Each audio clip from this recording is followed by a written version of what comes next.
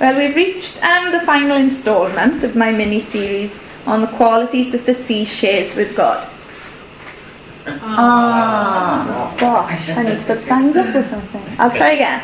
We've reached the final instalment of my mini-series on the qualities that the sea shares with God. I know. In my first instalment, we looked at the first three, which were that both the sea and God are our refuge, they both lead and guide us, and they both have the power to transform.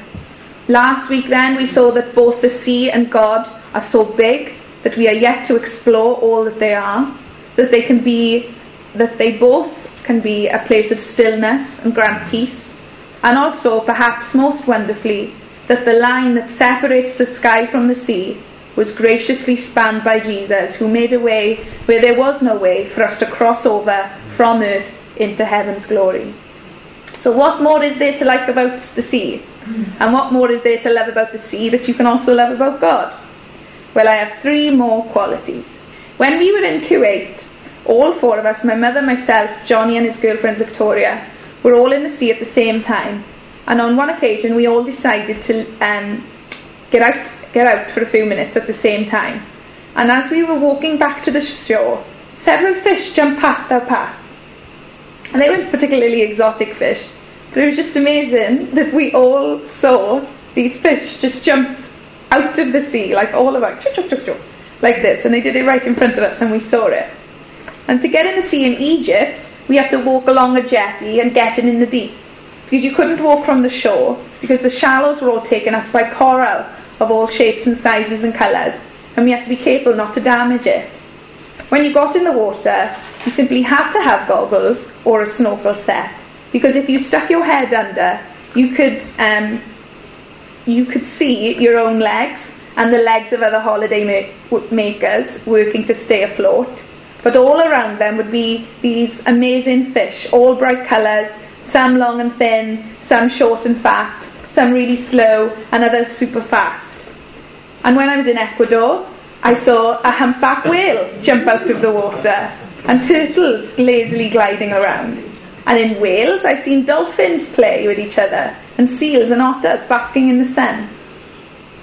Did you know that there are 242,500 marine species catalogued over the last 250 years, and around 2,000 more found every year?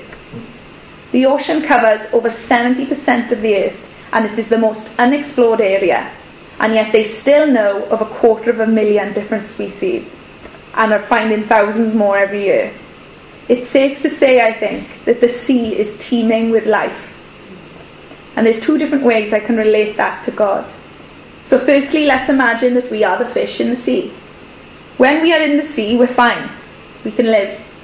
When we're out of the sea, we will surely die. And the same can be said of God. When we are in Him, we will live. And if we are outside of Him, we will surely die. 1 John 5 verse 11 to 12 says, "And this is the testimony, that God has given us eternal life, and this life is in His Son. He who has the Son has life. He who does not have the Son of God does not have life." And seeing as I mentioned a Disney princess last week, I'll mention another one today. Ariel, also known as the Little Mermaid. She lived under the sea, but she wanted to experience life on land, and longed to be there. But her father's counsellor, Sebastian the crab, tries to tell her all the reasons why life under the sea is better than anything they have up there. Now, all the fish playing the musical instruments as Sebastian sang, if they went on land, they would die very soon after. But Ariel, she was a mermaid, half human, half fish. She was created to live in the sea, but could survive on land. Trouble is, she needed legs to get around. And she's so tempted to experience life out of the sea that she makes a deal with an evil witch who gives her legs in exchange for her voice.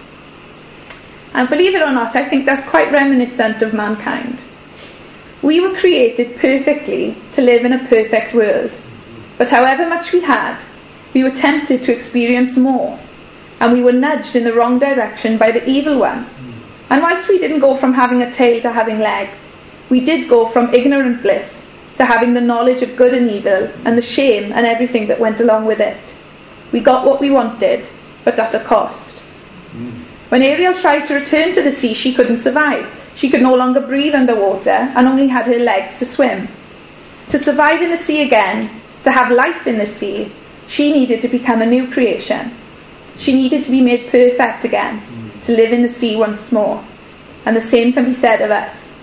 Here we are living in the sin of Adam, our bodies imperfect to survive in God, though adequate to survive in the world. And if we want to live forever in and with God, we too have to become a new creation through our faith in Jesus Christ. Life in the sea is better than anything they've got up there, and life in Christ is better than anything the world might have to offer, however tempting it may be. We're better off in Christ where there is life, because out there in the world, apart from Christ, there is only death waiting for us. So let's stop imagining that we are the fish now and look at the sea teeming with life in another way. Johnny used to love fishing, and when we were up the caravan, he often went fishing, and he never caught a single fish in all those years. I found a rod on the banking outside our house when I was young, and I took it on holiday, and I went fishing one time and I caught a fish. In fact, at one point I had 3 and 2 fell off. Benji, who'd never been fishing, had a go at Johnny's rod the same day and also caught a fish, much to Johnny's annoyance. And that night I ate the fish and it satisfied our hunger. As a family, we aren't really big fish eaters, but huge proportions of the world's population eat fish regularly or often. And even some people who decide not to eat meat still allow themselves to eat fish. Without fish, many people in the world would go hungry, and it's one of their only sources of food. The sea is full of creatures that are mesmerising and beautiful, but it's also full of creatures that we can eat to sustain ourselves. And in some situations, the sea creature that you admire for its magnificence one day, you eat for your sustenance the next. Surprise, surprise, but the same can be said for God. Once we realise and recognise and accept God as our Saviour and receive everlasting life, we can look around and see what else He can provide us with. He's our Father, our friend, our counsellor, our teacher, our example, our King, our Lord, our advisor, our security, our leader, our healer, our deliverer, our strength, our advocate, our peace, and so much more. And like the sea is able to provide us with fish to satisfy our hunger, God is able to provide us with whatever we need to satisfy that need. And like with the sea, we may admire the fact that God is our healer today, but tomorrow call on Him to be our healer. I don't need a healer today, but I might tomorrow. I need a friend today, but I might not tomorrow. There are so many hundreds and thousands of creatures under the sea, and God is so many things to us. He is our all in all, and He can and He will provide for us. The Good News translation of Psalm 16 verse 5 to 11 goes like this: You, Lord, are all I have, and you give me all I need. My future is in your hands. How wonderful are your gifts to me, how good they are. I praise the Lord because He guides me, and in the night my conscience warns me. I am always aware of the Lord's presence. He is near and nothing can shake me. And so I am thankful and glad, and I feel completely secure, because you protect me from the power of death. I have served you faithfully, and you will not abandon me to the world of the dead. You will show me the path that leads to life. Your presence fills me with joy and brings me pleasure forever. I said last week that I love the waves in the sea, and whilst it's always nice and always necessary to have peace afterwards, or instead of, well, the second thing I want to speak about this morning is how exciting the sea is, and so how exciting God is. I think I might ask Park Dean for some sponsorship money, because all I've done is extol the virtue of Pendine this last few weeks, and today would be no exception.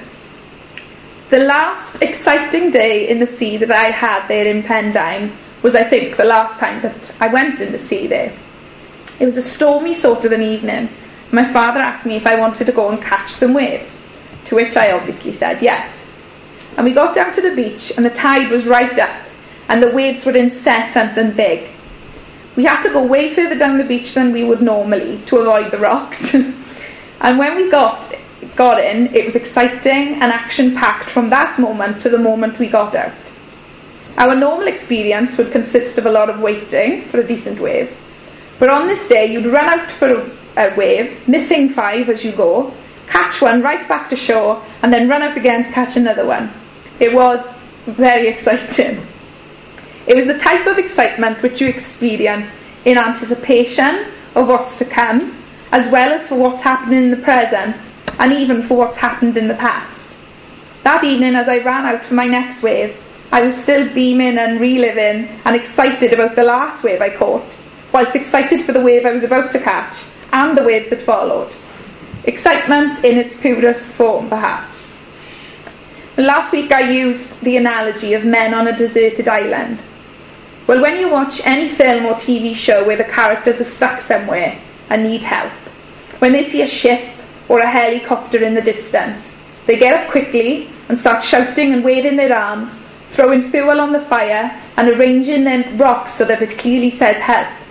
And when they see the helicopter or the boat turn and head towards them, they stop waving their arms and jumping around to get their attention, and instead do it with joy, because they are saved, and they couldn't be happier or more excited to have real food, or to see the ones they love, or to sleep in a comfortable bed, and so on. When they are settled on the boat or aircraft, they don't keep jumping around with joy. They rest and they relax, contented with their position of safety. However, the chain of events is a little bit different when there is more than one person on the deserted island. The one man will see the boat or helicopter and do all those things that I said to gain their attention. But once he sees them turn and head for the island, he doesn't jump up and down and celebrate until they arrive. He turns around and begins to shout for all the other people deserted on the island, calling them to come quickly because help has arrived. He is as good as saved already now they're on their way, but he isn't satisfied with his own salvation. He does what he can to let others know that their salvation is here too. And only when he's off that island and in the bosom of the ship does he rest secure in his position. That day at the beach, it was easy for me to be excited about the sea and revel in it. With God, there is always something to be excited about, and the Bible is always telling us to rejoice. Philippians 4 verse 4, rejoice in the Lord always. Again I will say, rejoice. Psalm 33 verse 21, for our heart rejoices in him, because we trust in his holy name. Psalm 40 verse 16, let all who seek you rejoice and be glad in you. Let those who love your salvation say continually, the Lord be magnified. And there are many, many more verses throughout the whole Bible, Old and New Testament, telling us to rejoice, telling us to be excited about God and everything that he's done for us. Dad, did you see that one? Dad, did you see how long I was on that one for? Dad, did you see me? Dad, look. When you're excited about something, you don't want anyone to miss anything. You want them to be as excited as you are. And often, if you're really excited, people are drawn in and also become excited because you were so excited. We were talking yesterday, and I asked my mother and father if they had a favourite Christmas so far in their lives. And my mother said that it wasn't necessarily her favourite Christmas, but she remembers vividly one Christmas when Johnny was given a guitar, and he was the most excited little boy in the world. Yes, I got a guitar, yes, time for yes. I wasn't there, but I'm told that's how it goes. We have every reason to be as excited as Johnny that Christmas, and we have every reason to be as excited as a man on a deserted island when help is coming. And as I shout to my father to make sure he saw what happened to me, to make me more excited, and as the man on the deserted island shouts to everyone else that help is coming, we too should be so excited about God that we want everyone to know that help has come and he has done marvellous things. And it might go something a bit like this. Psalm 66.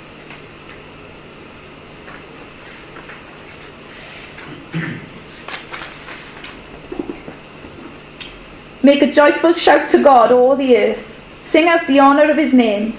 Make his praise glorious. Say to God, how awesome are your works. Through the greatness of your power, your enemies shall submit to you. All the earth shall worship you and sing praises to you. They shall sing praises to your name. Come and see the works of God. He is awesome in his doing towards the sons of men. He turned the sea into dry land. They went through the river on foot. There we will rejoice in him. He rules by his power forever. His eyes observe the nations. Do not let the rebellious exalt themselves. O bless our God, you peoples, and make the voice of his praise to be heard, who keeps our soul among the living, and does not allow our feet to be moved. For you, O God, have tested us. You have refined us as silver is refined. You brought us into the net. You laid afflictions on our backs. You have caused men to ride over our heads.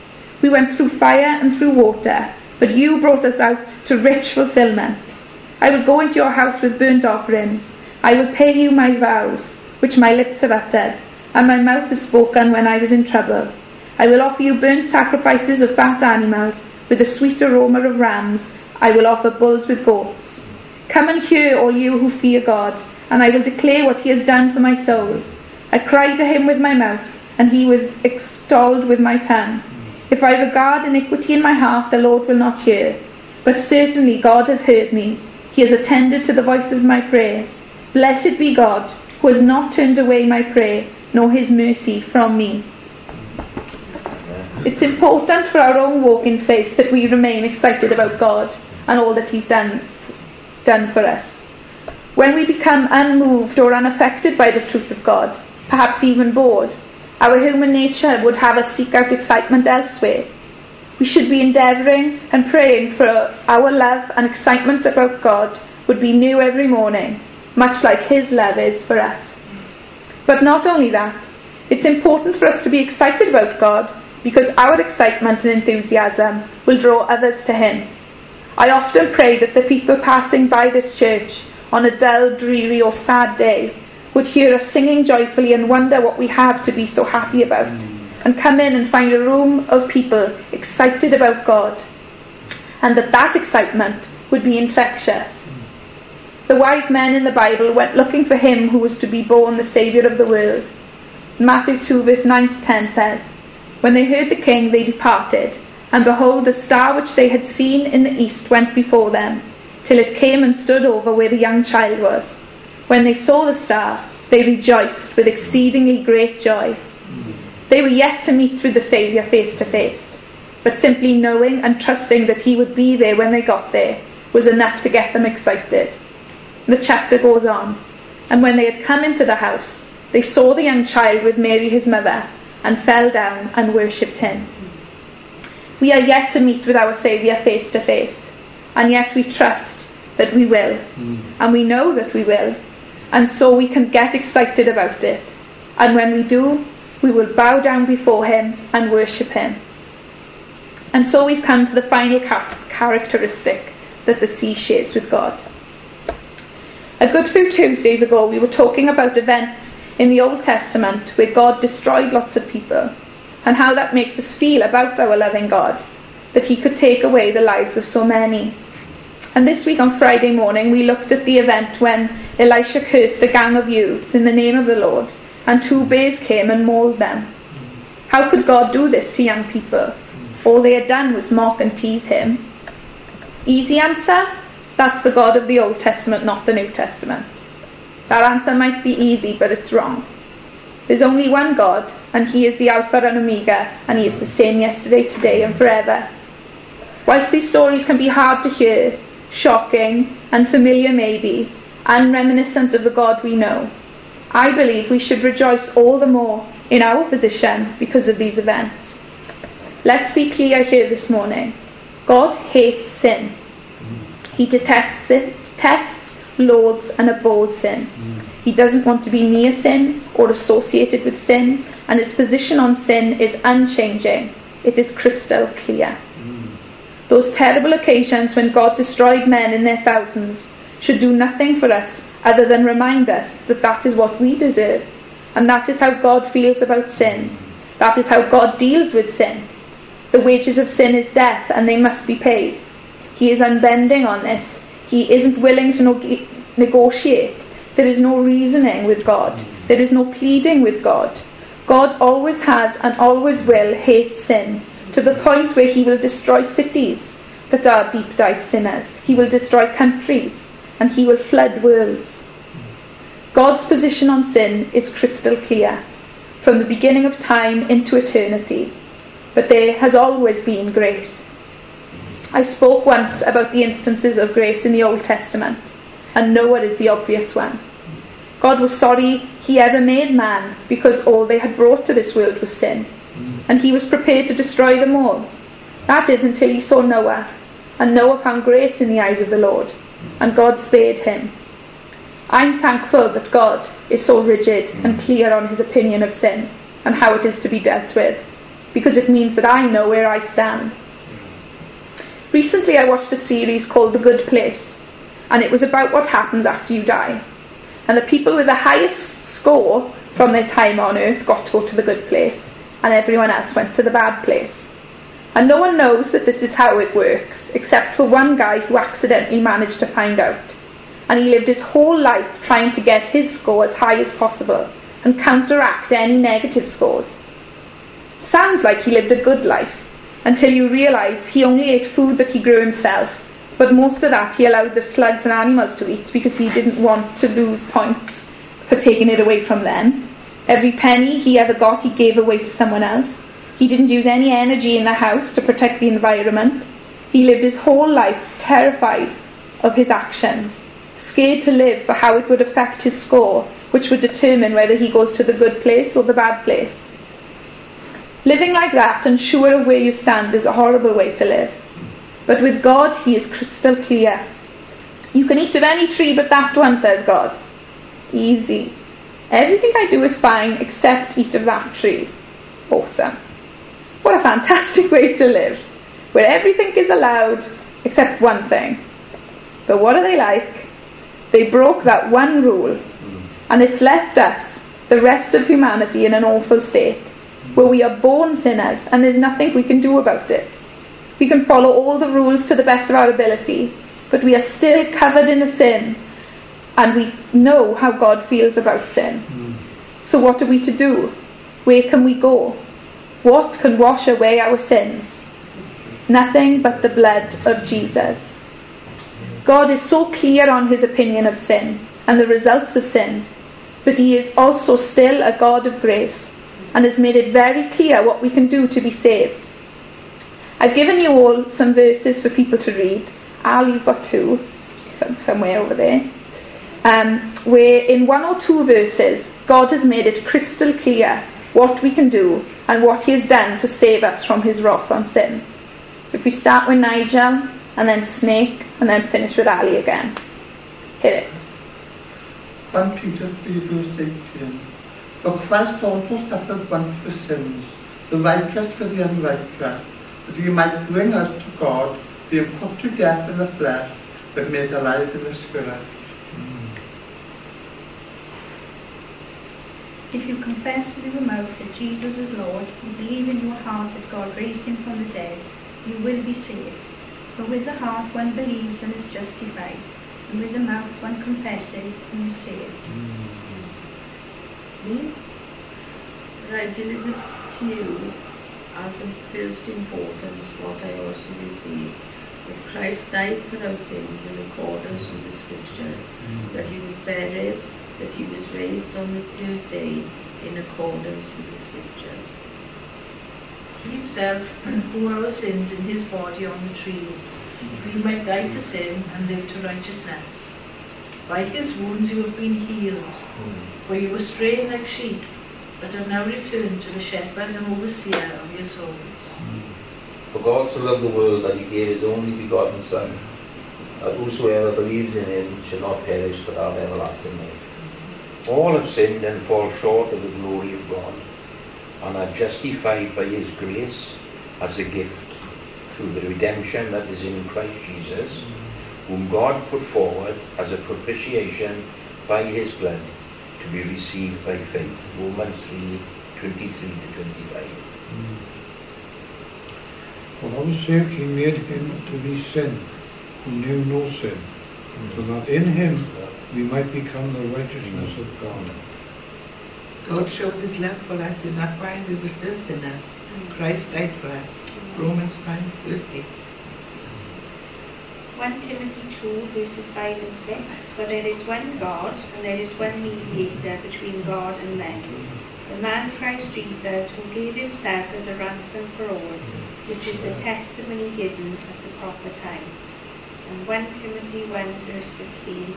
The saying is trustworthy and deserving of full acceptance, that Christ Jesus came into the world to save sinners, of whom I am foremost.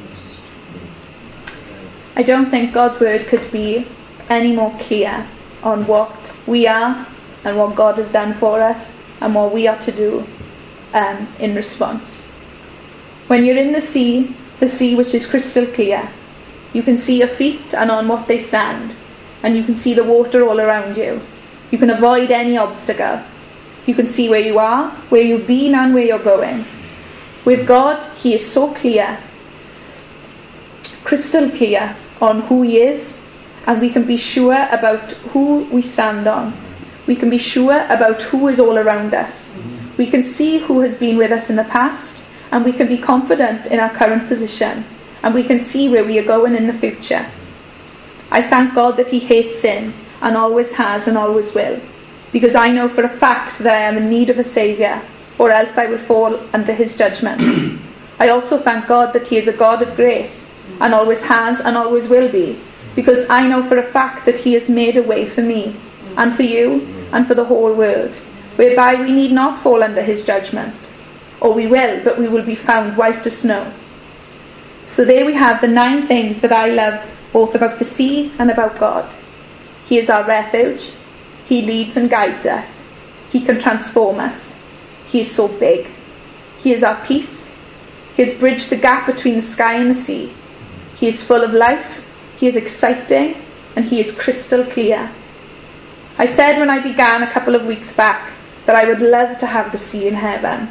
And the news that there will be no sea in heaven wasn't particularly good news as far as I was concerned.